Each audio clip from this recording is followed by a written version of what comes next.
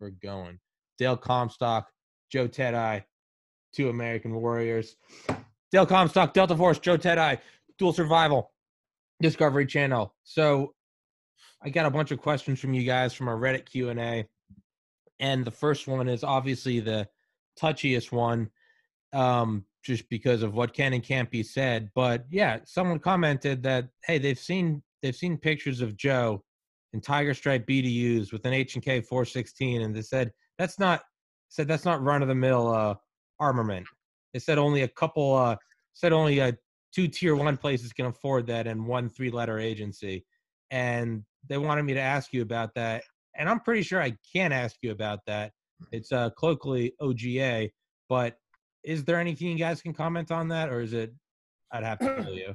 Well, I've been asked that question dozens of times on interviews, and I'm going to give the same answer that I've given every single time. And that is because of moral and ethical and legal reasons. I will never divulge the government agency that I worked for or Dale worked for because of that. And there's other reasons too, the compartmentalization, the way the organization works, and all kinds of other things. But yeah, there's pictures of me online that of me in Tiger Stripes and carrying an H&K 416, and we carried other weapons too. But here's what I'll just tell you about the unit.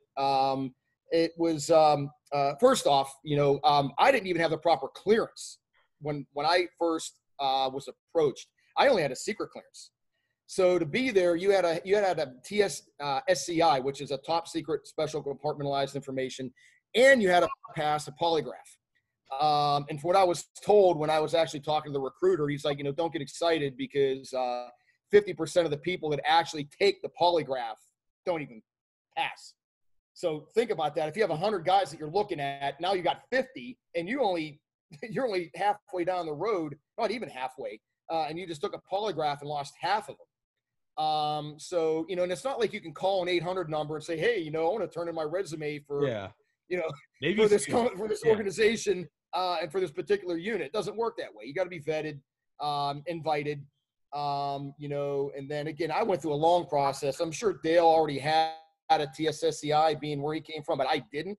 So I had to go through a 6-month clearance process. And then there's other gates you have to go through, and I'm not going to get into all that stuff. And then I had to go to a 6-month OTC, an operator course. And actually we graduated 4 guys. 4. To give you an idea how small the unit is. It's very small. And you guys are, but they're taking from Delta and DevGru. They're taking from there and only graduating 4.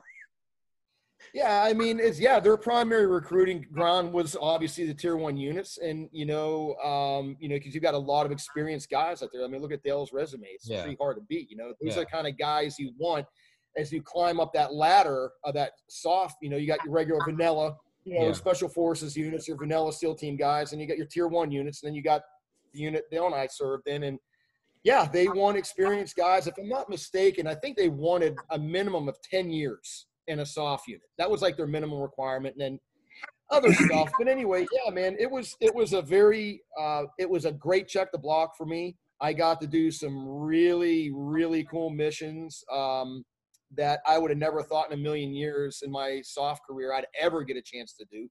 But that particular unit, they do some pretty they do some cool shit. Yeah. That's all I'm gonna say.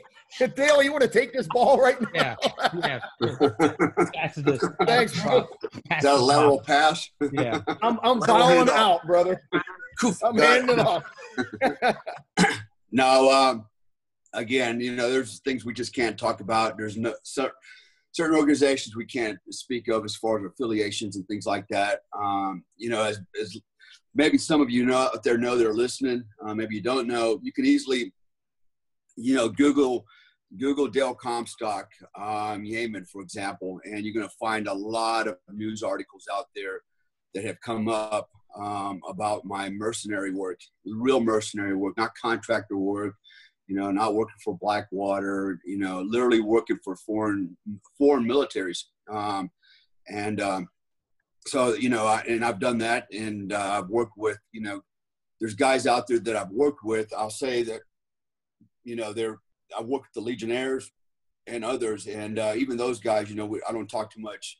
I won't identify them because their countries are different than the U.S. For example, you know, the countries that some of these guys came from, they could actually be prosecuted for being mercenaries, even though they may live abroad in other countries. Why didn't I get prosecuted? Because it's actually not illegal to be a mercenary in the United States, as long as the country that you're working for is in line with the U.S., you know, is basically friends with the U.S. government. And it says it right on the State Department website as well. So I don't do anything illegal like that, but I have worked as a foreign mercenary. You know, basically, you know, this whole soldier of fortune thing, going out and using my skills and applying them to help foreign friendly countries fight the global war on terrorism. And so there's a lot of organizations out there that are, you know, this particular one. In fact, I can name it all because the, you know, the heads of the business, I'll say it that way, came out and, you know, they revealed everything. You know, the Spear Operations Group is who I work for. And you know, it is basically a company that specializes in mercenary, you know, international mercenary work. So there's a lot of organizations out there. You know, when we talk about, you know, OGA, you know, some people call it other government agency, Office of Government Affairs, right? So everybody's got, you know, has got a, you know, an acronym that's, you know, a prop, if you will, that they put out front, and they keep the real business behind it. So, you know, and we're not here to, you know, obviously we're not here to reveal secrets or do anything. And there's actually a reason why, besides, you know, for security, that we don't talk about, you know, who we work for, because one, we don't want to go to jail. Two, we don't want to be targeted. And that's a very real thing. The group I was working with for a while, we actually had a couple of guys targeted here in the U.S. In fact, I won't name the base or the person, but the guy was actually shot. All right, shot by, you know, I'll just say what looked like Middle Eastern men on a military base at one day, and got shot in the stomach, in fact. So, you know, there's a lot more to these stories, but you know, the threat is real, and you know, I can't hide. Everybody knows who I am. Everybody knows about my exploits, and unfortunately, when I travel around the world, you know, a lot of people recognize me for who I am. I literally had, you know, Indonesians pull up in Jakarta and roll down the window and go, "Hey, are you the American badass?" Man, I was like, it depends. Are we friends or are we enemies, you know? And so, you know, and actually I became very good friends with this guy, this one particular guy who introduced me to other people. But, you know, you just never know. I also know that there's many ISIS, you know, fighters that have come back to Indonesia that are actually harassing one of my friends over there. And they also know that he's associated with me. And, you know, through his intelligence, you know, his network, you know, I'm aware of this potential threat out there. So, you know, the threat is real. And guys like Joe and I have to always be, you know, be ready. And, you know, I'll be honest with you, I don't go anywhere without a firearm. I mean, I'm always switched on because, you know, the threat really is here. It's here as well. I already know that. It's not just a foreign threat on our country, in our soil. You know, it's actually a domestic threat as well. There are nutcases out there. I think we talked about this last time. One individual that, not that I'm afraid of him, you know, but there are nutcases. I've been threatened by people. I've had people threaten to come to my home and shoot me. I don't even know who the hell they are, you know, and I take those threats very real. You know, that I hear those threats. I mean, get those threats through social media. So, you know, it's a big deal. And that's why we have to kind of, you know, be careful who we associate with, who we were associated with in the past. Unfortunately, you know, when you're in a position that I'm in and Joe's in, you know, we can't hide from that. We just have to be prepared. That's all we can do. You know, we can't, you know, we can't run from it. So, Yeah. Jesus Christ. Yeah. You got to think other countries have to have the equivalent of the unit you guys are in. Not competent equivalent, but in terms of organization or hierarchy, you got to imagine they probably have their own, and who else would they want to target but our own? Right. Yeah. Well, you know what's funny is because no, you're right. And so every country's got this capability, and you know, regardless of, you know, what kind it is. But, you know, we travel around the world as Americans, training, you know, friendly foreign nations on a lot of our tactics and techniques and procedures, right, to develop them, thinking that, you know, we're force multiplying our defense, so to speak, by training our allies. But, you know, a lot of these allies are not really our allies, you know, and these allies a lot of times are training our enemies. I'll give an example. In Jordan, for example, in Amman, there's a place called Comstock that the U.S. government paid for, a multi-million-dollar training facility. I mean, I've never seen anything like this for the Americans anywhere. But this place was just mind-boggling. I mean, it had everything from, you know, Airbus, you know, mock-ups. I mean, actual Airbus aircraft, you know, on hydraulics. It had, you know, obstacle courses. It actually had small urban villages, and you know, for urban training. I can go on all day long with the you know, the apparatus, the training apparatus this place had. It was state of the art, and our government, our tax dollars paid for this. And guess who they were training? This was set up to train people, you know, soldiers from Africa, from all over the Middle East. It wasn't there to train Americans. It was open to everybody. And they actually had Americans, I know because I was working with a company to bid on the contract. They actually had Americans there as instructors training these other people, you know?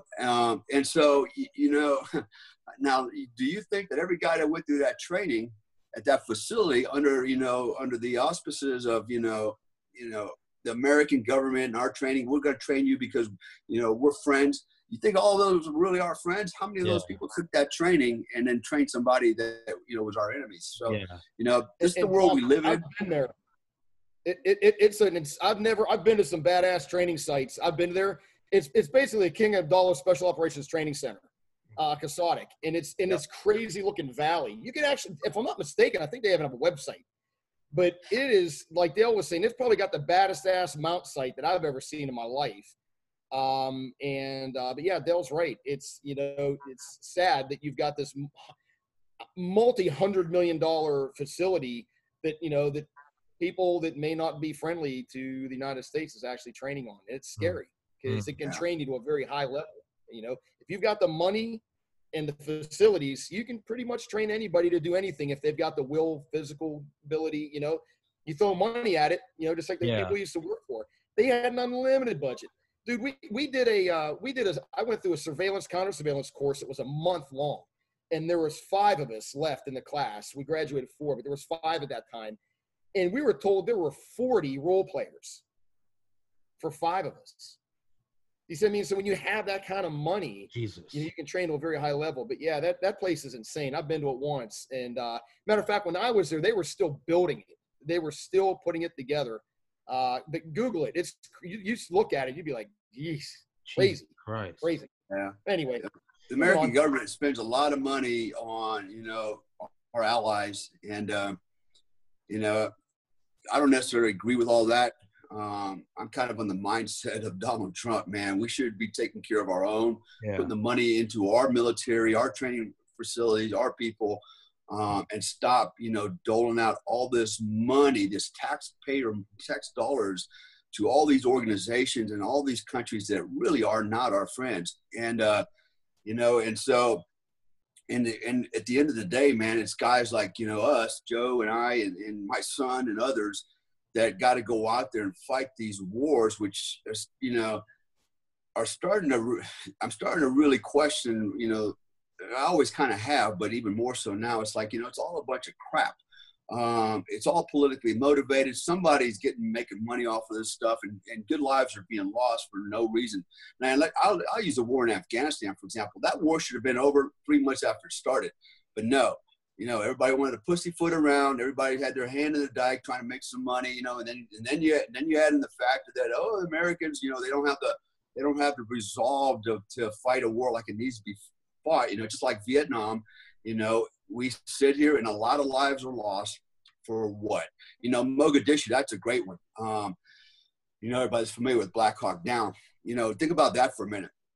All right, we lost quite a few men. Not as many as the bad guys, but we lost, you know, if we lose one American, we lost one too many. 18 fatalities. And we had a lot of injuries, a lot of wounded. And, you know, so a lot of men died. So at the end of the day, you know, at the time, our illustrious president, Bill Clinton, decided, oh, I got a bloody nose. We're going to pull out. We're not going to finish what we started. Right. And so to me, that was the biggest disappointment was, you know, as a commander in chief, when you deploy your military to fight, all right, and you give them a mission and an objective, all right, the soldier on the ground, that's his mission, man. He is going to execute his mission if it kills him, right? That's what we're supposed to do, duty, right? And so we expect that from our commander in chief. Well, guess what? That didn't happen. You know, we got in a skirmish, how you want to call it. We got a major battle, and you know, and we did kick ass, real ass. Yeah, we took casualties, but we still prevailed. But because of the, you know, the perception and the public outcry, you know, you know, I'll go ahead and call him our president, you know, decided, oh, we're going to tuck tail and run. And so all my, you know, I had 5 friends over there, personal friends in the uniform with me that are dead. And I'm like, okay, those guys are dead for what? What did they die for? Not a damn thing. Yeah. Not a damn thing, because our commander in chief did not complete the mission that he expects us to complete, right? So, you know, I hold these commanders and this, you know, the president at the same level standard as he would hold us to. If you're going to call yourself my commander in chief, my God, you better see this thing through. If you're going to send me out there to fight, you better be behind me 100% to the bitter end.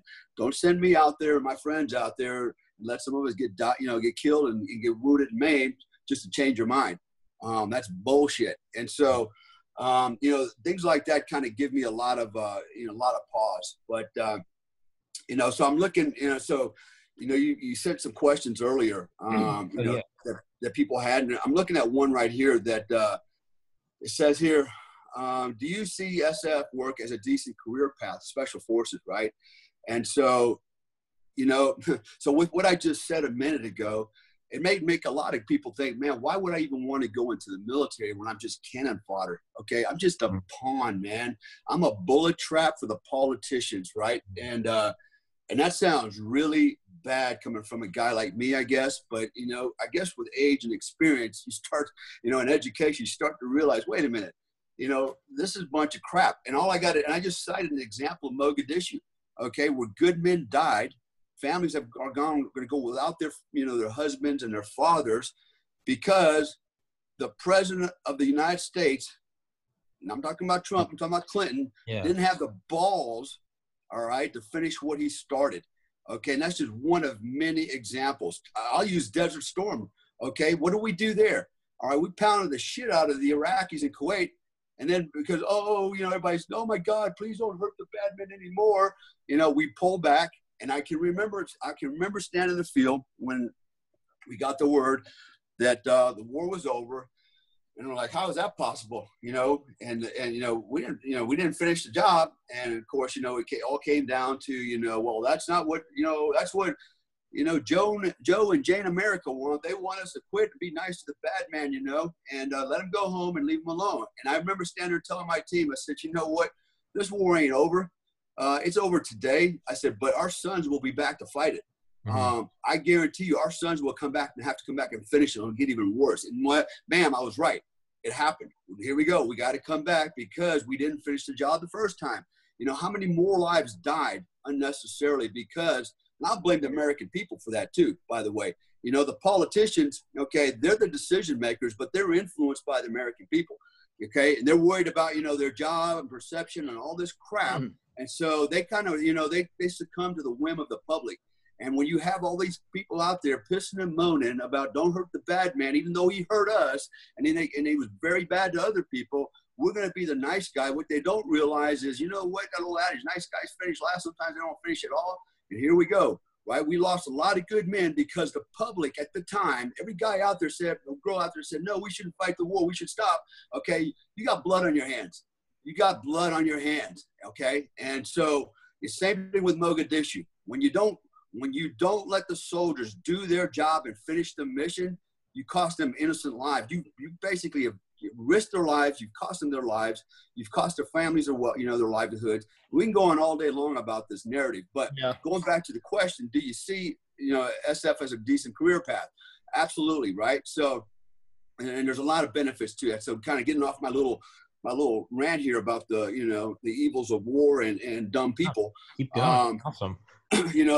The SF is a great career path because you're going to, actually military service is a great career path. I don't care what you do in the military, right? It's the best show in town for a lot of different reasons. You're going to learn a lot of things that the college is never going to teach you. You're not going to learn in civilian life. In fact, when you come out of the military, you're going to be light years ahead of the civilian. You're going to come from a culture that's way above the civilian culture, way above it, man. I put a post on Facebook yesterday about one of my buddies. He's locally here. He's a black guy. He's a former, Army guy, former medic. He's got combat experience. We're really good friends. And, we go out quite a bit and hang out and have beers and we get along really well. And the reason we get along really well is because we have we share the same culture. We came from the same culture. We didn't start in that culture. Actually, I did. I grew up in the military. My father was in the Army. He didn't, but nonetheless, we shared this culture, and these ideas and these experiences and this brotherhood that, allows us to thrive in the civilian world. And we realize, you know what? The Army has the Army green is actually different shade or different hues of, light and dark colors, man. There's no color in the Army. And anybody that's been in the military with, I think if you're honest about it, you'll say, look, man, I'm not going to say racism doesn't exist, but nowhere even close to what's going on in the civilian world. The military culture is, the integrity, the honor, the honesty, the camaraderie, the civility is light years ahead of the civilian world, light years ahead of it, and that's why I always recommend everybody do some time in the military, and get your minds right. But special forces, yeah, it's the way to go. I would highly recommend it because you're going to learn a lot of job skills that, believe it or not, you're going to go, how are special forces Green Beret job skills going to help me in the civilian role? That was my question, right? Because I'm pretty good at pulling trigger, but I don't know where I'm going to need that. Actually, it has allowed me to do a whole lot of things. That mindset, the training I got as a Green Beret has allowed me to build 3 companies. 4 companies, including the one Joe and I have now, Tier 1 Performance Coaching. So we're in our 4th company. I'm in my 4th company, and I had 2 home-based businesses, right? So what I learned in the military allowed me to thrive in the civilian world, and it's priceless. I mean, no college degree, no college education can replace what the military has taught me. Yeah. Hey, so I'm looking at these questions too. Damn, Dale, you get diarrhea of the mouth, dude. Yeah, God almighty. That was only 18 freaking minutes. Hey, Jesus you guys Christ. can just get off the show, go shopping for like an hour or something, come back. Yeah. Oh my God, man. That was wonderful, man. Well, because I always fucking go on rants. I enjoyed sitting back. I could have ran around the block and went to the gym and come back, and Dale was still talking. All right, well, beat him. Fire a question off to me, man. Let's hear something. I actually have one right here that I'm looking at. Hey, somebody was asking.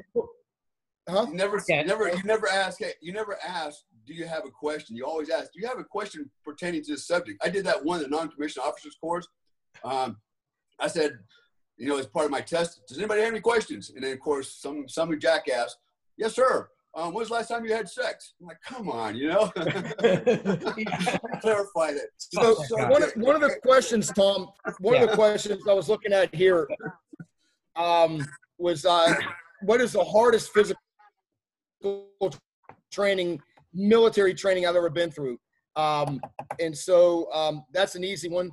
I've been to like 30 schools, 30 formal military schools, and by far the hardest was ARS, Amphib Recon School. I went through it right when I got into Second Force, but actually I had to go through four months of RIP, the Recon Indoctrination Platoon. But what sucked is I got to Second Force in the summer, and my ARS class didn't start until winter. So, and at that time, ARS, which I think they call ARC now, that's where you got your 0321 MOS, kind of like going through BUDS for the Navy.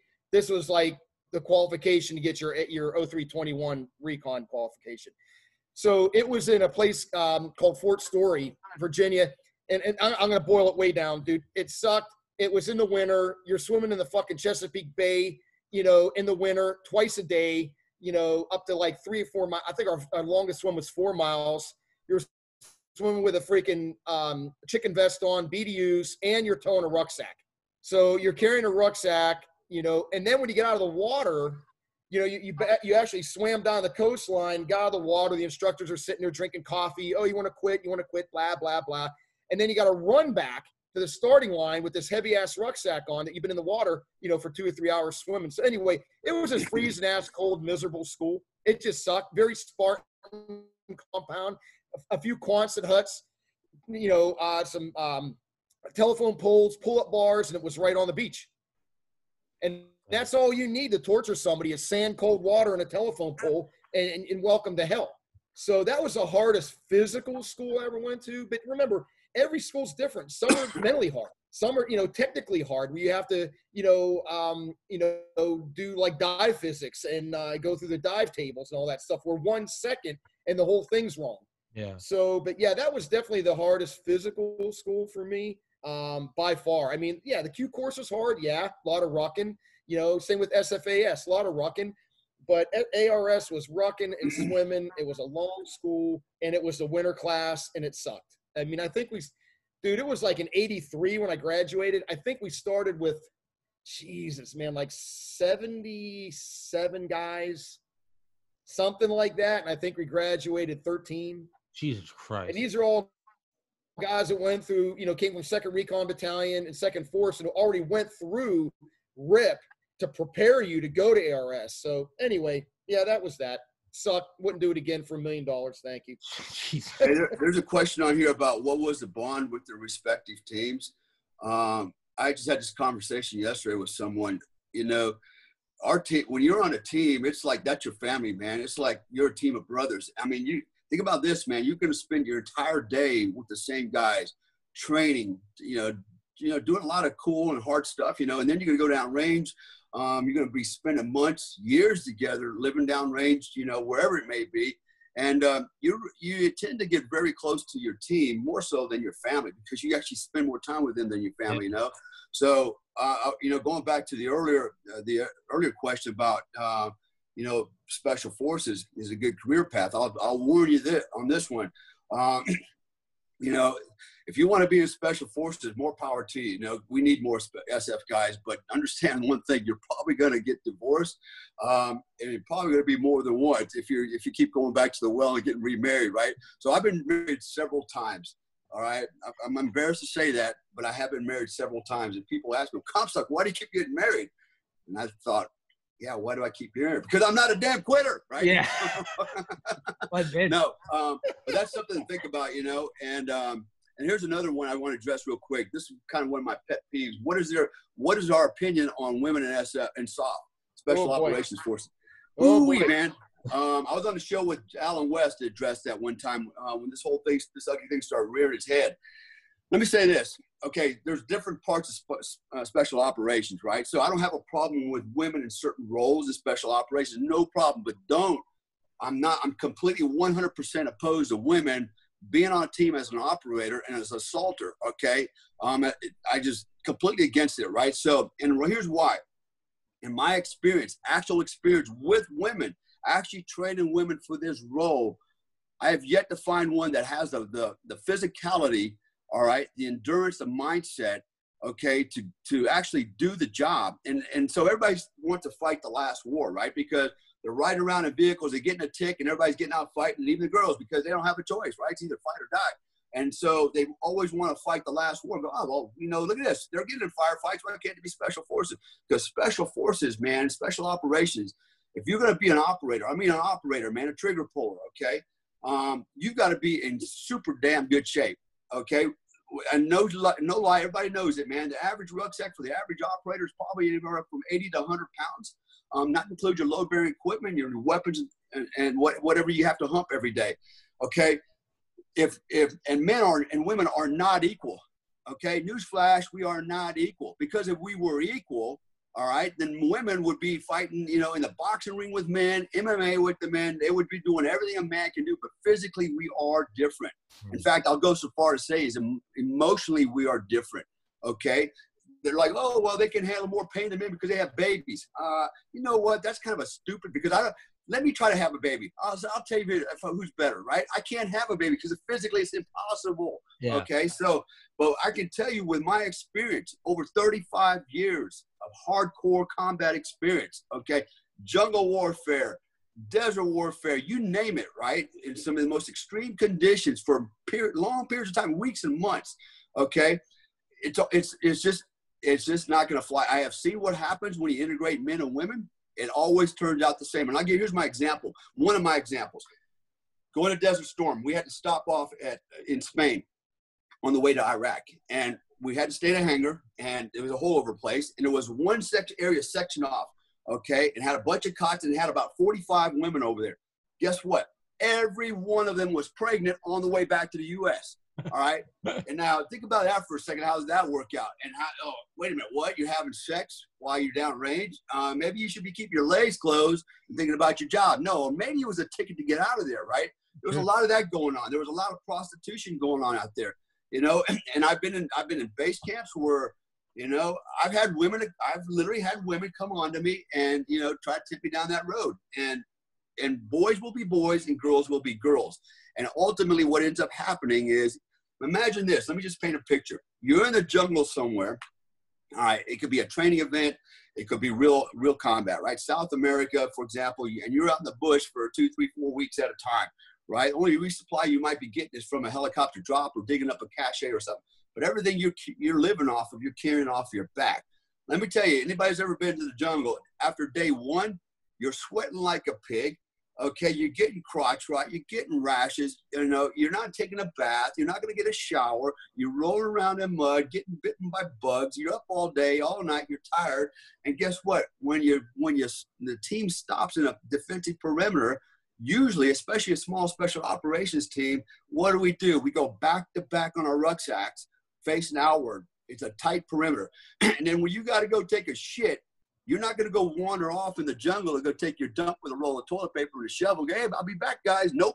You're going to do it right there in the middle of the perimeter into a plastic bag for everybody to enjoy, because that's what you do, right? Because it's you know, that's what you do, man. It's all about, you know, not revealing yourself, not revealing your presence, you know, trying to keep a low key. If you're a special operations team, you are not an infantry company, a rifle company. You know, okay, you can't afford to be compromised. Okay, especially if you're moving to an objective. I mean, you talk about guys in Vietnam that have done this kind of stuff, okay?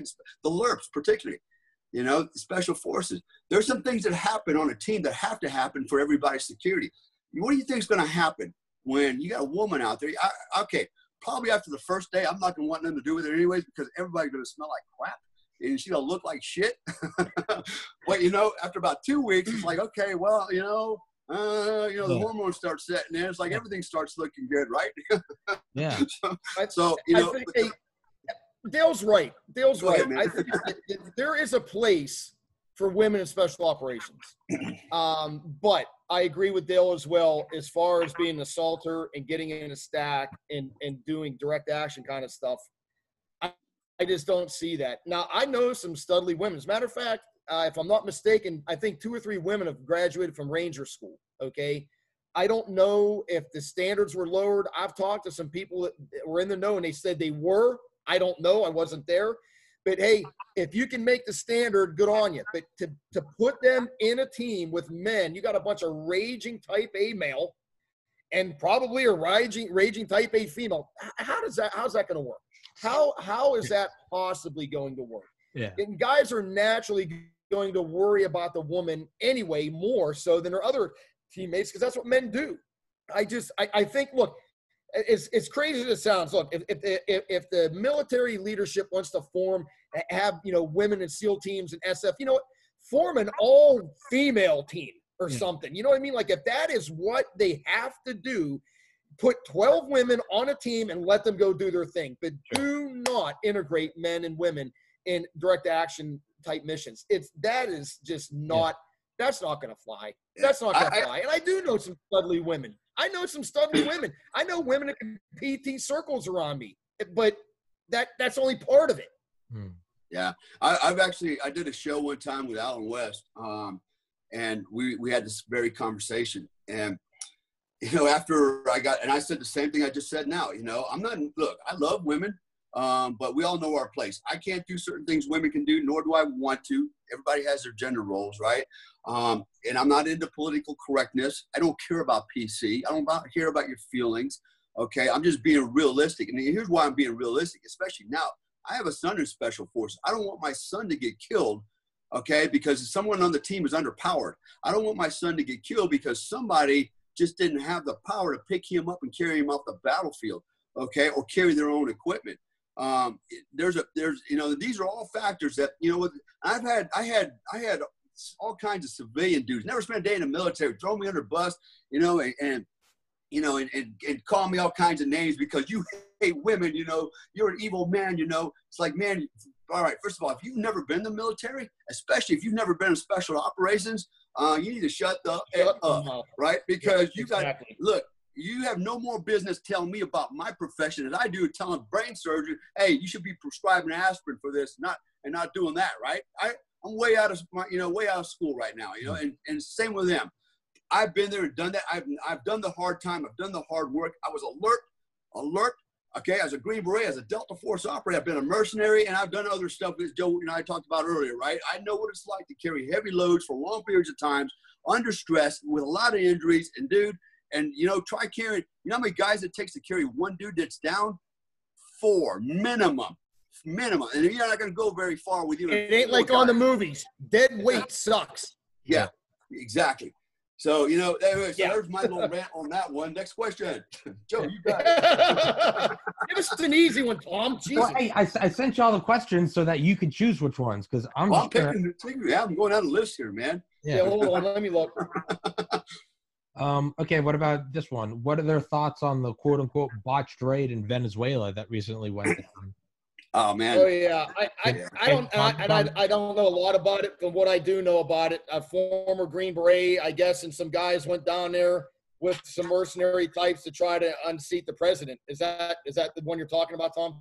That's what the question says. I personally don't know. Yeah, that's the only one I know about. That's the only one I know about, and it was recent. Former Green Beret, goes down there and they try to unseat the president. I don't know a lot of details about it. I just know it went south. Oh, I actually have personal insight on it. Okay, so I'm gonna just say I have some personal insight on it. Okay. And I'll leave it at that. I know what that whole deal was, how this whole thing played out for the most part, and how it should have played out, and it didn't. So everything I'm getting this from a very reliable source. Okay, remember what I told you, what I did earlier. These guys were way outside their skill set on many, many levels.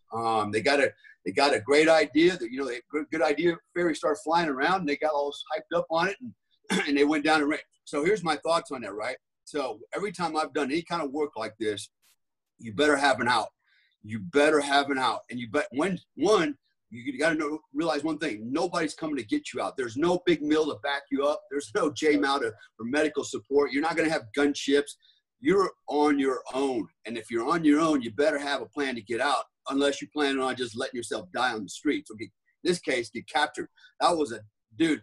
He should have had an escape plan, and they didn't have one. I'm going to tell you right now, those dudes are going to get exploited in a bad way. And the other thing they did is they were not sanctioned. They're not sanctioned by the government in any kind of way. And probably the only reason the U.S. government wants to get them back, because one, it's an embarrassment. Two, it's a political thing. How dare we, abandon, Americans in another country, even though they're dumbasses. And three, when you go there and do that kind of work, you need to know that you might as well have a plan to either escape or fight trying. But, they got caught in broad daylight in a boat. What in the hell were they thinking? Unarmed on top of everything else, man. And so they had a shitty plan. I had a plan. It was nothing like that kind of plan. Let me just put it that way. I think, these guys were amateurs. They might have been SF. I don't even know if they were full-time. Regular SF. I think they were 10th group or something like that. But the inside story I got, they were not prepared for this. Their planning sucked. And, they went about the wrong. I'm not trying to judge them. Look, there's a lot of money. I was on a project worth $880 million. I jumped right on that sucker. Why wouldn't you, right? I don't know what this one was worth, but, if it was even somewhere close to that, I'd have done it, Yeah. I can't say I blame them. I just think their plan probably sucked. And I always went into these operations with the mindset that, I'm not going to get rolled up. I get rolled up, that's going to probably be worse than dying on the street, man. I'd rather fight and die or try to escape before I get captured. They're going to capture me. I'm going to take myself out. It's not going to happen. So, anyway, that's my, sure. Yeah. And it's an embarrassment to SF guys. Like, really, come on, dude, you guys are better than that. Freaking, it was amateur hour, I think. But, anyways, somebody was asking something about what's the worst food they ever ate downrange. I'm gonna let Joe answer that question. Joe, tell them what's the craziest food you've ever eaten. Well, I mean, I can tell you just military wise, I actually was sent to Haiti for Operation Uphold, Maintain Democracy back then, and we had T-rats the entire time. The food on the economy was so tainted, you couldn't eat anything. It was it's one of the dirtiest, nastiest countries, poorest countries in the Western Hemisphere. We were there for 6 months, so we ate shit food. But like when I was on dual survival, dude, really, grub worms. I ate an armadillo one time. Matt caught it, and we were cooking it. I'm like, man, this thing smells good, and all the fat was dripping off it in the fire, and I was hungry as shit. And I tell you what, man, I took one bite of that damn thing, and I was like, I mean, it tasted so bad. It was the worst gamey taste I have ever had in my life. But yeah, and that's why I got permanent stomach problems right now, is because of that show. Just water and just shit food that I ate over and over and over. But yeah, I would have to say the worst meals that I had was in Haiti eating T. And you ever seen T-rats, Tom? No. They look like giant tuna cans. And then you have to boil water. You have to, like, this heater, you boil the water and you throw these things in it and you heat them. Then you open them up with like a John Wayne. Yeah. It's just like the literally, I'm sure Dell's had them. The eggs are literally green. You open up and I'm not shitting you, dude. And it's like Jello. The eggs, it's disgusting. Dude, I'm about to gag talking about it. It's so gross. I'm nauseous hearing. Oh, Jesus. Yeah, Jesus. Here's another question. So this is kind of, I think, I like talking about this is what did those guys do in their off time, right? Yeah. So, all right. So here's the deal, right? So as a motivational coach, what I always do is encourage people to maximize their time and don't waste it on things that are non-productive, right? So people want to know, how did I get for example, my doctorate degree? I got my entire doctorate degree while overseas in Afghanistan. So if I wasn't out kicking indoors and going after bad guys, I wasn't in the gym, and I wasn't in the mess hall grabbing some food. I was in my room studying, and I earned my doctorate degree in 17 months doing it that way. So I maximized my downtime. There were a lot of guys I still remember, in the MWR room playing video games, Doom and all the whatever else they play, right? And they were getting drunk and playing video games. I thought, man, what a waste of time.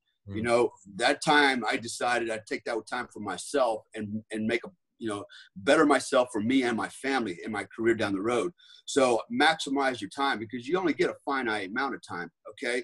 And you don't know what that amount of time is. It could end almost like that, or it can go for a very long time, but whatever it is, you need to prepare yourself and maximize your time. That doesn't mean you can't have fun and enjoy, personal time. I've done all the fun stuff I want to do and then some. And actually, I'm doing more of it now because, I sucked it up a little bit earlier on in life, and did the hard time then so that I could have more fun time now, and I'm actually enjoying life. I don't know if we talked about this, but, I live in Bali, Indonesia. How cool is that, right? Yeah. My business in Indonesia. I wake up in an exotic place with exotic women, seeing, living in an exotica, man. It's not, I'm living the dream because I did the work up front, and now I'm literally living a dream, so to speak. So maximize your downtime, if you're listening to me out there. And then, what do you have to say about that, Joe? I don't want to keep running my mouth, man. Yeah, no, I agree. I say this all the time. We're here for a blink of an eye. Tomorrow's not promised. Yeah. Yesterday's over. You only have today. Yeah. And I like today, it was a great day for me. The gym's reopened here and I went and worked out. So, my day is, training, physical fitness, hitting the gym, swimming, keeping my body strong, my mind strong, and reading. I do a lot of reading. Like I'm sitting here right now, and every time I'm out here, I'm reading this book right now. And everything's a learning. It's called One Mission. Anyway, but anyway, yeah, great. It's by Chris Russell. General McChrystal was his. He was actually General McChrystal's 2IC. But anyway, yeah, I mean, I can't just sit. I have got to be doing something perpetually. Yeah. I don't watch TV. I watch the news a little. I may watch a movie every now and then, but for me is a complete lack of time and misuse of time. And Dale and I talk about this in our coaching. Is if you're sitting there playing Xbox for 8 hours a day, think about like Dale. Look at Dale. I mean, he's got his doctorate because he put time and effort downrange, in a combat zone, and got his doctorate. I mean, that's a perfect example of using your time wisely. But it's so sad because a lot of people don't. Okay? Now, how do y'all do that with your coaching, Tier 1 performance? It sounds great and awesome hearing it from, just alpha spec ops guys like yourselves. But to someone like me or any other Joe Schmo, it's, like you almost expect this super awesome, positive professional time management from guys like y'all, because it's how you operate. That's the only reason you can do what you do and do what you did. But to just the average Joe listening, like me or my friends, what I mean, I know you can't give it away because that's y'all's company, but what's something that you can tell them with Tier 1 performance coaching, how to utilize your time? Because you're right, 8 hours of video games. I mean, dude, in 1 week, I mean, just a Monday through Friday, that's 40 hours. I mean, how quickly does that add up to 10,000? 10,000 is what's taken to master a talent. You could become a master in something. Exactly. Yeah. Tom, you know what it is, Tom? And Dale will tell you this too. It's all mindset. You've got to get it in your mind to change your way of thinking. And for those people that come home and play their video games, they got to get out of that mindset. People that come home and sit there in front of the TV and watch TV for 6 hours, they got to get out of that mindset. You got to break it and reset it. And we do that through a very proprietary fashion, which is, psychosocial engineering. And Dale is an expert at this stuff. I know about it, but Dale's, he's got his doctorate in natural health and stuff, and he knows his stuff cold. But in my opinion, and we'll get Dale's here in a second, that's what you just got to change your mindset. If you're happy doing what you're doing day after day after day after day, then keep doing it. Yeah. That is literally the form of insanity. Is a technical definition is doing the same thing over and over and expecting a different, result. Yeah. You're not. So you got to change your mindset. That's not hard to do if you are given the proper tools. And Dale and I give people the proper tools, and we've got a lot of success stories. I think that that's all it is, and wanting to do it. You want to do it. If you don't want to do it, you're not going to do it anyway. But anyway, Dale, what are your thoughts? Yeah, it's so to Joe's point, right? If you want to change your performance in life, right, and you have certain goals that you want to achieve, you have to change your mind. And it's not just a matter of, okay, I changed my mind, I'm going to do this, right? So this is where we kind of separate ourselves from the herd. As Joe mentioned, psychosoma engineering, which is really a form of mind-body engineering. Think of it as a wheel with 3 spokes on it, okay? And those 3 spokes all have to be the same length. They have to be equal. All right, in order for that wheel to be round and roll properly. And so we break it down into this triad, right? Which is one is the body, right? So taking care of your body, it's the vessel that carries the brain, okay? If your body ain't right, your mind's not gonna be right. And too often people dismiss the physicality of life, like, well, I don't need to work out. I need to work, I gotta do this, I gotta take care of the family. But they don't understand that the importance of taking care of your body. There's a lot of things we're going to go into when we talk about the body. There's so much. The body systems themselves are made up of different energy points and things like that, meridians. It's energy, right? And so that takes me to the next spoke, which is mindset, right? Changing your mindset. Okay, talking about, we go into self-governance, right? Changing the way you think about everything, challenging your perspectives, challenging paradigms out there, and adjusting all of that and setting yourself up for success. It's not enough to go, I'm gonna do this. I changed my mind, I am going to do this, right? There's so much more to willpower. In fact, Emil Koo, the founder of autogenic conditioning, said when willpower and imagination are in conflict, imagination always will. I don't care how much willpower you have. If you don't have the imagination, you'll never meet your goals. In fact, only 2% of the population can do that. The third part is the third spoke on this wheel is what we call the ether, right? It's frequency. It has nothing to do with the spirit, right? Blah, blah, blah, the Holy Spirit, cheerleader spirit. No, we talk about frequency. We actually talk about energy, okay? Real energy. I mean, EMF type energy, right? Electromagnetic frequency type energy. So that's the third part, which is tied to the first two spokes, right? They all have to be congruent. And usually, almost always, in fact, the 98% of the population that does not self-actualize, does not realize their dreams, becomes this person like me, for example, living in Bali and enjoying life. The reason they don't hit that they become one of the 2% is because those spokes are not at the same length. Okay, and that wheel's all jacked up and they're bumping down the road and they're going all over the place, but in a straight line to the objective. Jeremy Betham, he's an 1800 philosopher. He said that, and he's the father of what we call utilitarianism. But basically, what he says is this: human beings, we would rather pursue pleasure and avoid pain in everything that we do in life, right? So it's much harder to actually bear down and burn the midnight oil and study than it is to go to bed and go to sleep or play a video game, right? It's a lot easier to go combat and do combat operations, go to the gym, eat, and then play video games rather than going to your room and round out your day with 3 or 4 hours in the books trying to better yourself, right? That's painful. Okay. Yeah. And that's the difference between those that succeed and those that fail is this particular mindset and this knowing and understanding of frequency and how to manipulate it and channelize it for success. Even Albert Einstein has said it. Okay. Success is nothing more than frequency. It's nothing more. It's not philosophy. It's nothing but frequency. It's physics, period. Yeah. Physics.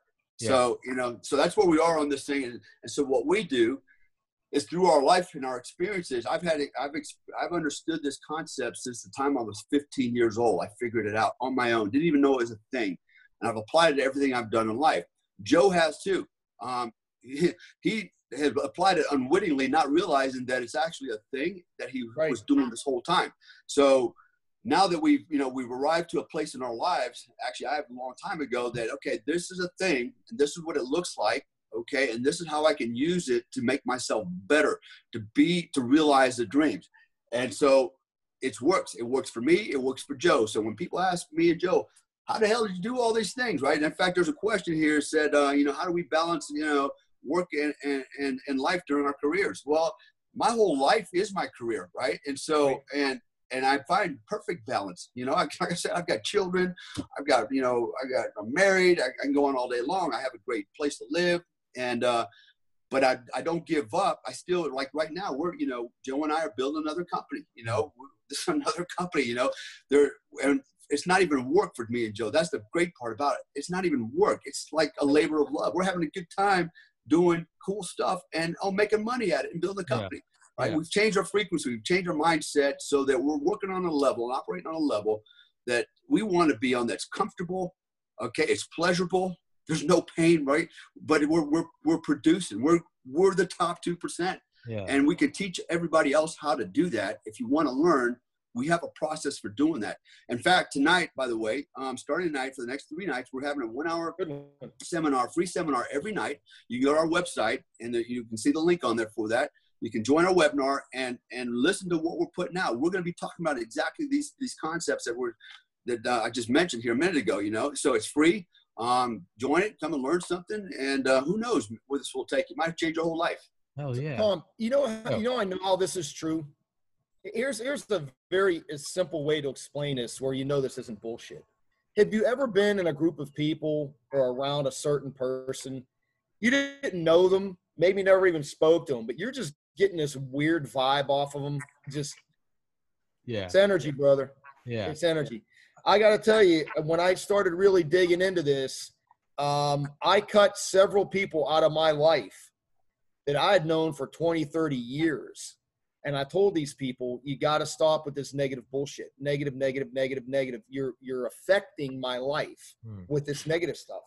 And the minute I got rid of it, it just things started happening in a positive way. So there's a very easy example, just being around someone, you just, the hair on the back of your neck stands up. You just get it's energy, dude. It's energy. They're putting off negative energy. And I'll be honest with you, like Dale said, I didn't even know what this stuff was. I didn't know it was a thing until way later in my life, way later. Yeah. And now I know it's for real because I can look back at my life and go, yep, there's an example. Yep, there's an example. Yep, there's another example. It's undeniable. Yeah. It's undeniable. Well, I'm like you. I told Dale in the last episode he and I did. Yeah, I never knew what it was. But in college, it's exactly what I did was just, balancing mind, body, and soul and just, cutting out negative people, being positive. And like, that's how I got into medical school. I got into a school where 15,000 people applied and 100 got in. Like, you don't do it by accident. Like, No, it's not, dude. There's no such thing as coincidence and accidents. Yeah. And it's just like Dale and I were thinking of the other day, how do you explain this to people where they can understand it? And Dale actually came up with it. It's like an electric car. Perfect example. You've got the engine, the transmission, and then you've got the electricity. Well, that's the same thing. It's your mind, your body, and then the energy. You have this cool car, this electric car with a badass engine and a badass transmission in it. But if you don't have the fuel, the energy, the electric, it ain't going nowhere. Yeah. All the cylinders have to be pumping. And I've been in that. I've been that person where, I was off balance. Like, where my wheel wasn't round. It was freaking oblong. Yeah. Boom, boom, going down the road. Like, what the hell is going on here? Yeah. And once you get everything in sync and working together and all the cylinders are firing, that's when the magic actually starts to happen. Yeah. And it doesn't take long. No, it really doesn't take long. And what you just said is perfect. Yeah. When it's oblong, that's exactly what life feels like.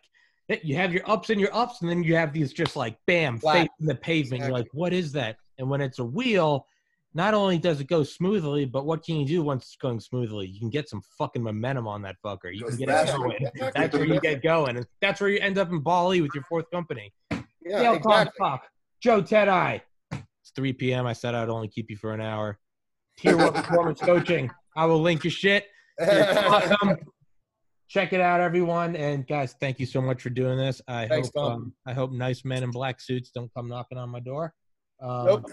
If they do, it's their fault. Deny everything. Just deny everything. Deny everything. I didn't sign anything, so I'm. And make counter accusations. Yeah. All right. Or if I disappear, I'm down in Guantanamo. So there you go, gentlemen.